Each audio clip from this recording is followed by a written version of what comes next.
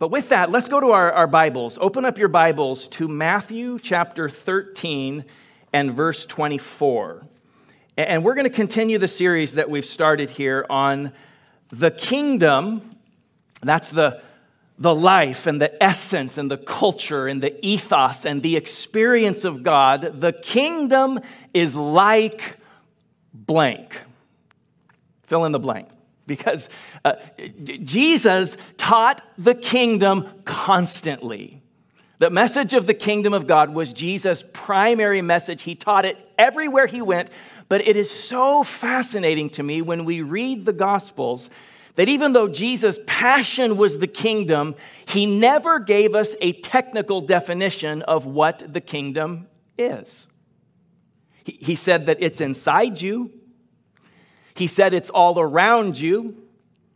He said it's accessible to you. You can actually enter into it, but he never actually technically told us what it is. He left it to theologians, so that would be students and teachers of the Bible, to come up with a technical definition of what the kingdom of God is. And that actually makes perfect sense because Jesus Christ was the most brilliant person who ever lived.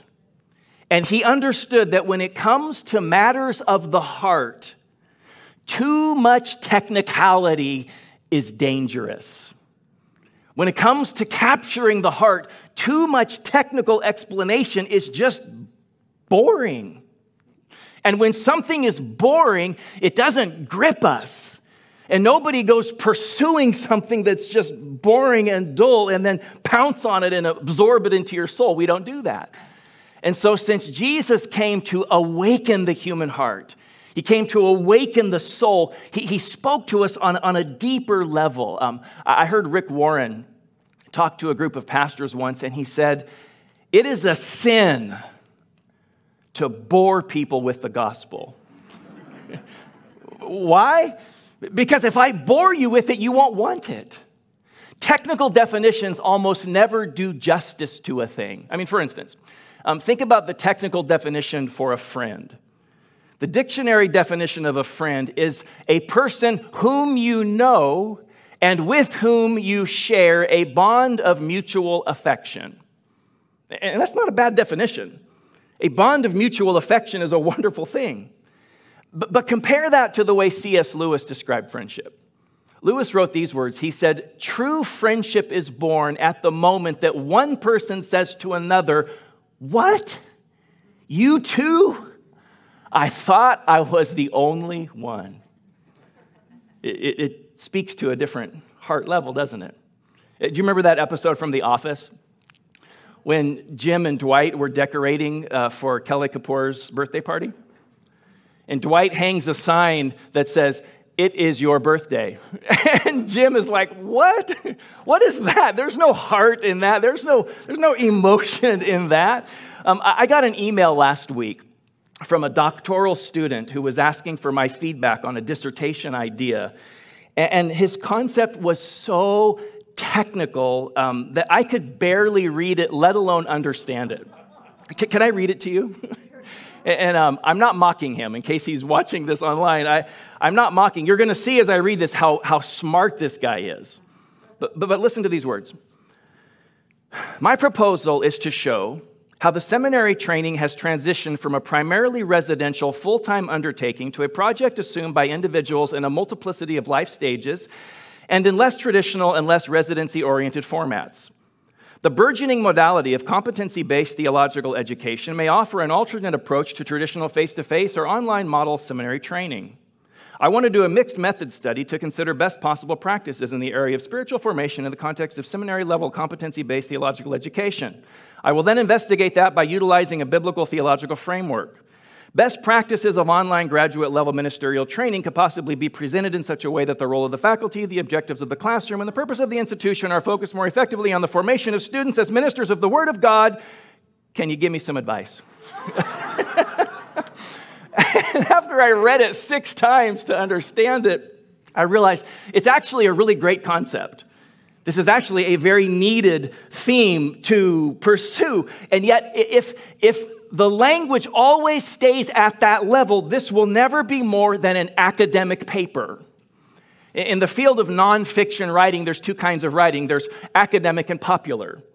And popular writing is not less smart than academic. Popular writing takes the essence of the academic and translates it into the language of the heart so that people can grab a hold of it and master it. So Jesus' message of the kingdom, getting people into the life of God, was his absolute passion. And so because of that, he never said, okay, gang, take out your notebooks.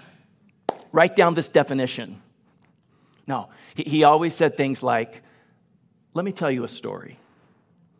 And in Matthew chapter 13, 24, if you're there, Jesus told them another story.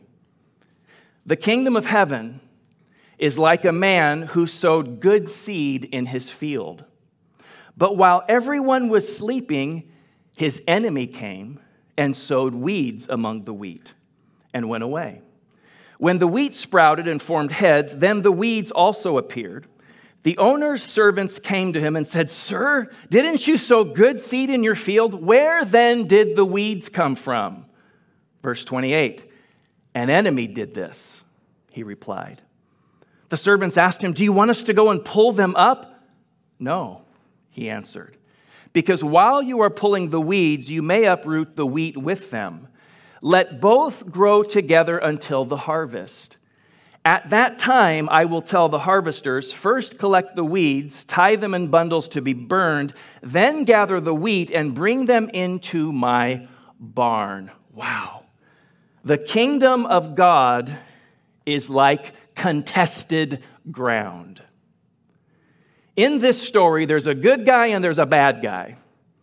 And unfortunately, the good guy and the bad guy don't stay separate all the time. They don't keep their distance and give each other space and just peacefully coexist. Sometimes in the kingdom, there's a clash.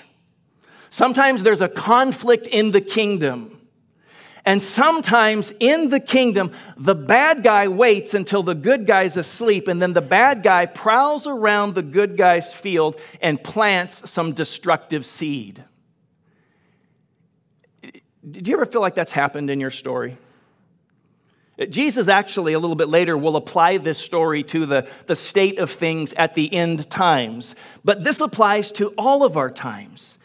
When you think back over your history, can you see any moments or any things that happened to you where all you can say is, an enemy must have done this? You know, I have sown some regrettable seed in my field. I have planted things in my life, and I've done things in my life that produced harvests that I wish I never had to reap. And yet, not all of the trauma that I have experienced has been my fault. Not every crop that came up in my life was planted there by me. And I'll give you a delicate example of something that I encountered when I was a little child that wasn't my fault. And this will be a little bit of an uncomfortable illustration, but I think the discomfort of this illustration will actually reinforce my point and the point that Jesus is making. When I was a very small boy, I got exposed to pornography by a babysitter. And by the way, we need to stay so close to our kids with their online viewing. And I know that we all know that, but it is crazy what our kids have access to through online platforms. The world that our kids are living in is so different than anything that we can relate to, even though we're a part of that world. In fact, if you think about it, technology advanced so slowly historically, up until our recent industrial and then technological revolutions. There were thousands of generations where technology advanced so slowly that there was virtually no difference from generation to generation. In fact, the world of Abraham was almost exactly the same as the world of Jesus in many ways, even though 2,000 years separate them. But think about what's happened in our world in the last 100 years. Our kids who will never know a life without an online reality are experiencing something so different from us. And I tell you what, I am so glad I did not grow up with the World Wide Web in my back pocket. But I lived in a small rural town in eastern Washington, went to a great church, actually went to a Christian school years before there was an internet. And yet, even though I could not have been more sheltered, a babysitter showed me a magazine. A little later, I was playing hide and seek with my friends, and I was in my friend's basement, and I found this little corner to hide in, and there was a pile of magazines. It was his grandfather's subscription. A little later, some friends and I, we were playing Robin Hood in the forest. We lived up against hundreds of acres of national forest. We had wooden swords, we had quarter staves and bows and arrows, and we went exploring deep into the forest, and we found this abandoned home. Dilapidated, nobody had been there for years, and so what do? You go inside and you check it out. And we went inside this house and we're looking around. There's a pile of magazines there. We looked at them, and then we felt so guilty, we burned them in a fireplace and never told our parents. Although, I guess I'm telling my mom right now in the live stream. I didn't realize that. So we'll talk later, Mom. I was riding bikes with a friend after that, and this friend later, he says to me, hey, you'll never guess what I found in this barn near our house. And of course, you can guess what he found. I never went looking for that stuff. In fact, at that time, at that young age, and in that time, if I had gone looking for that, I would never have been able to find it. And yet somehow it confronted me. And so is that a coincidence? Is that just a common story that happens to a lot of little boys and a lot of little girls? Maybe. I hope not, but probably increasingly so. It might be a coincidence, or it might also be a time to say, an enemy has been at work here. To be so sheltered and so protected and so random, Jesus did say that there's a thief that comes to steal and kill and destroy. So it is possible that there was an enemy at work to rob some innocence or to cut a childhood short. Sometimes the rakes in the grass were set there by an enemy. Can you think of any similar stories in your life? Any times when you were exposed to something or something happened that wasn't your fault? See, my story is actually pretty tame. It's not nearly as bad as other people's story. My story is just some kids stumbling across some magazines. I know people who have been actually exploited, actually harmed, or traumatized by another person. And isn't it fascinating when someone is victimized or abused, they never grow up thinking, an enemy did this to me. When a child is harmed by someone else, they never grow up thinking, an enemy has been at work to cut my destiny short before I was strong and big and powerful. No, they internalize it. And they embrace this message of the weeds. There's a fascinating passage in the Old Testament when the nation of Israel had just come out of Egypt. In Exodus 17, Israel is a baby nation. In fact, they're so fresh out of Egypt, Moses hasn't even gone to Mount Sinai yet. They don't even have the 10 Commandments yet. It's the beginning of their time as a nation, and they get attacked in their infancy by an army of Amalekites. It was their first battle, and God didn't like it. Nobody likes it when somebody attacks their kids when their kids are young. And listen to these words in Exodus 17:14. God empowered Joshua to win this battle. And so after the battle, it says, then the Lord said to Moses, write this on a scroll as something to be remembered, and make sure that Joshua hears it, because I will completely blot out the name of Amalek from under heaven. Moses built an altar, and he called that place, the Lord is my banner, because hands were lifted up against the throne of the Lord, and the Lord will be at war against the Amalekites from generation to generation. In a literal sense, this was true for Israel. They fought the Amalekites generation after generation. In fact, several hundred years later, the prophet Samuel said these words to King Saul. In 1 Samuel 15:1, Samuel said to Saul, I am the one the Lord sent to anoint you king over his people Israel. So listen now to the message from the Lord. This is what the Lord Almighty says. I will punish the Amalekites for what they did to Israel when they waylaid them as they came up from Egypt. God hadn't forgotten what the Amalekites did to Israel when they were young, and he hasn't forgotten what's happened to you when you were young. In a spiritual sense, Amalek is still attacking the generations. And God's promise to crush that spirit in every generation is also still in effect. So where did Amalek attack you? Where did something come against you in your youth? Where did an enemy try to sow something in your field that wasn't your fault? You know, maybe you were supposed to be protected and you were rejected. Maybe you had a gentle personality and a tender heart and somebody bullied you for it. Maybe it was a word that got planted. Somebody said, "You're too needy." And you weren't too needy. You were asking for exactly what was reasonable and appropriate. But it planted something in you.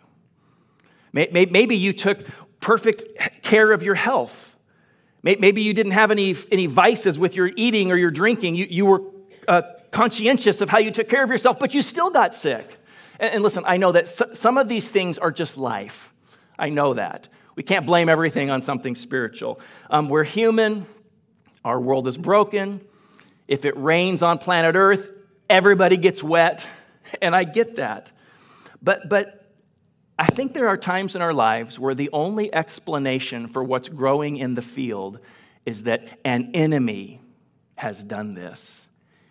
And did you notice in the story that sometimes it takes a little while for the fruit to manifest? See, Jesus could have been a psychologist. Jesus understood that sometimes it takes a while before the bad things that are planted actually produce fruit. In this story, nobody had any idea that something bad got planted in the field until the harvest started coming up. And then they were like, "Hold on a second, that doesn't look right. Wait a minute, something seems off in this area. I don't get it." And then they realized, wait a minute, we didn't plant that. That's not what we sowed in this field. And so the servants, quite logically, wanted to go rip up all the bad seed. They said, "Do you want us to go and pull them up?" And the good guy says, "No. We didn't do this, and this was not our fault, but it is part of our story now. And this is something we're going to have to process now. And we don't want to cause unnecessary damage by just traipsing through the field. So we're going to wait until the right time to deal with this." You know, it's interesting in human recovery that some of our very unhealthy practices, like stuffing our emotions, avoiding conflict, living in denial, some of those unhealthy practices were actually coping mechanisms that helped us survive a part of our life. Sometimes the dysfunctional things that we know are not good were necessary to help us get through that point in time. When you're going through the crisis of your life, you can't perfectly deal with everything at once. In fact, they even say that the fracturing of the human personality is a saving technique. And yet, there comes a time when the things that saved us early on become dysfunctional later on. If you needed to be defensive and guarded and self-protective to survive something, that's good. But if time has passed and you're not in that season and you're still guarded and self-protective and defensive, that's going to produce a whole different crop of damage in your life. The kingdom is like contested ground. There's an enemy that's been snooping around your field and sowing some things in your life. And some people carry shame for that. And they live their life ashamed of something that was never actually even put there by them. The kingdom is like contested ground. But it's also the place where there's a separation between the wheat and the weeds. And those things get put in their proper place. And contested ground in the kingdom of God also becomes healing ground. One more time, verse 30 says, "Let both grow together until the harvest. At that time, I will tell the harvesters, first collect the weeds, tie them into bundles to be burned, then gather the wheat and bring it into my house. Let me start our descent with 3 thoughts today. Number 1. Are you guys with me? I'm so jealous sometimes of Donald Rucker. He's so fun. I'm going to be funner from now on. But is that not a word? More fun. 3 thoughts. Number 1, some of the weeds in your field are your fault. You have planted some things. I have planted some things in my life that were not good. And that caused something there to grow that never should have been there. And you know what? This actually becomes kind of confusing for people when they're trying to change their lives. Sometimes I watch people try and change their lives, and they start doing something good and right, but all these bad things keep popping up around them. And I realize they don't understand that every action is a seed. Every word is a seed, and every seed produces a harvest. I especially see this in couples counseling. Sometimes one of the partners in a relationship finally changes. And so it should be an amazing thing because they're finally changing. They're doing the right stuff, but bad fruit keeps popping up, and they lose heart until they realize, oh, I get it. Everything I sowed last decade and last year and last week is still producing fruit. I am doing the right thing now. I am planting the good stuff now, but I'm just going to have to be patient and let this crop come up and die. And if I don't keep sowing into that, there won't be any more of those harvests. Does that make sense? So if you have planted something bad in your field, say you're sorry, repent, start sowing the good stuff that you want to grow, and be patient. And a new harvest will eventually overtake the old. That's number 1. Some of the weeds in our field are our fault. Number 2, though, and this is the message, of course, some of the weeds in your field are not your fault. And so by faith and with conviction, we need to reject whatever label the bad seed planted over our life.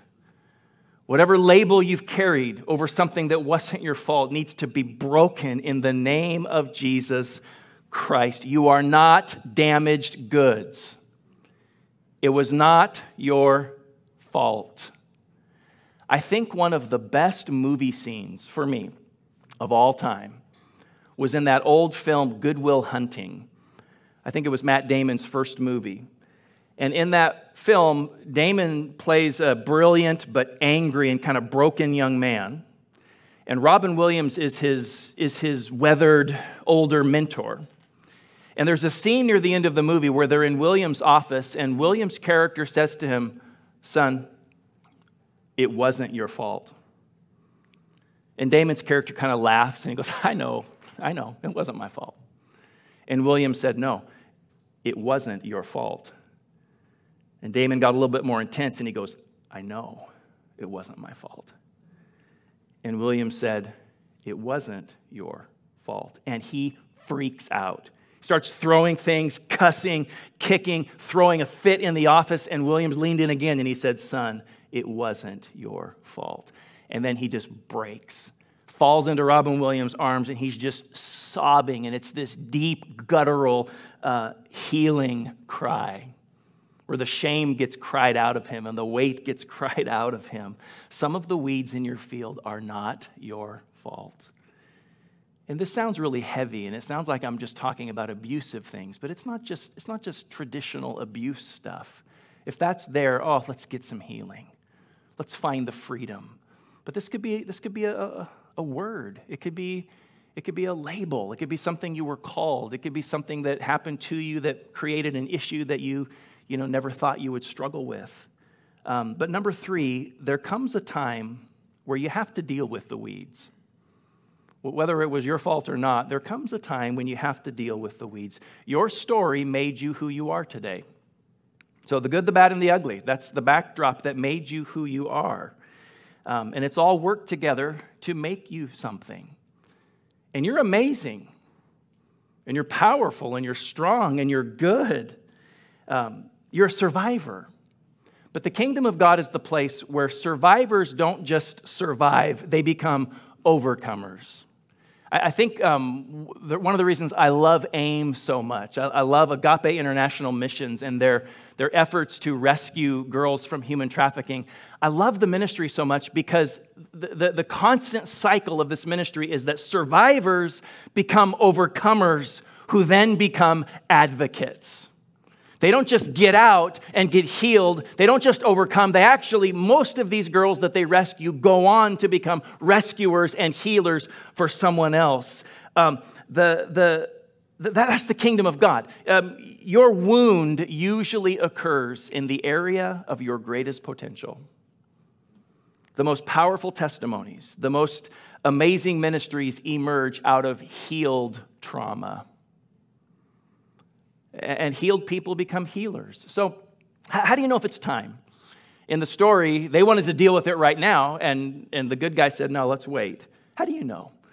Well, I think you know it's time to go after your stuff for a couple of ways. Number one, if yesterday's coping mechanism has become today's dysfunction, it's time. If your form of communicating and living that helped you survive is now damaging your relationships, it's time to say, okay, thank you for that tool. I've got to get more healthy. If you feel like you're constantly being strangled, remember the weeds were choking the wheat. If you're being strangled by last year's or last era's issues, it's time to find some healing and say, okay, I've got to deal with this. Or if the Holy Spirit is telling you that it's time. Did you notice in the story that it was the good guy that said, at the time of the harvest, I will tell the harvesters. So if you have sensed the Holy Spirit stirring you or pushing you toward, I should make an appointment. I should see somebody. I should go after this in my life. Trust that timing. The Holy Spirit's timing is always right. Agreed? Our mission here at Grace is to follow Jesus, to model love, and to be a voice of hope for the world. That's what we're all about at Grace. We want to be a people who live by faith. That means living with Jesus as our magnificent obsession. And we want to be a people who model love and who become a voice of hope for the world. And listen, those kinds of people become those people on contested ground when the kingdom of God works in their life and begins to separate them from the past and heal them in the very area where they took the deepest wound. The most powerful lives are the lives that emerge from brokenness or trauma or a sowing that wasn't their fault. And the kingdom turns contested ground into healing ground. In Isaiah chapter 53, verse 6, there's a familiar verse where it says that the iniquity of us all was laid on Jesus. You've heard that before? But you know what? I think when we hear that verse sometimes, the iniquity of us all was laid on him, I think we sometimes think of it as just a two-person transaction.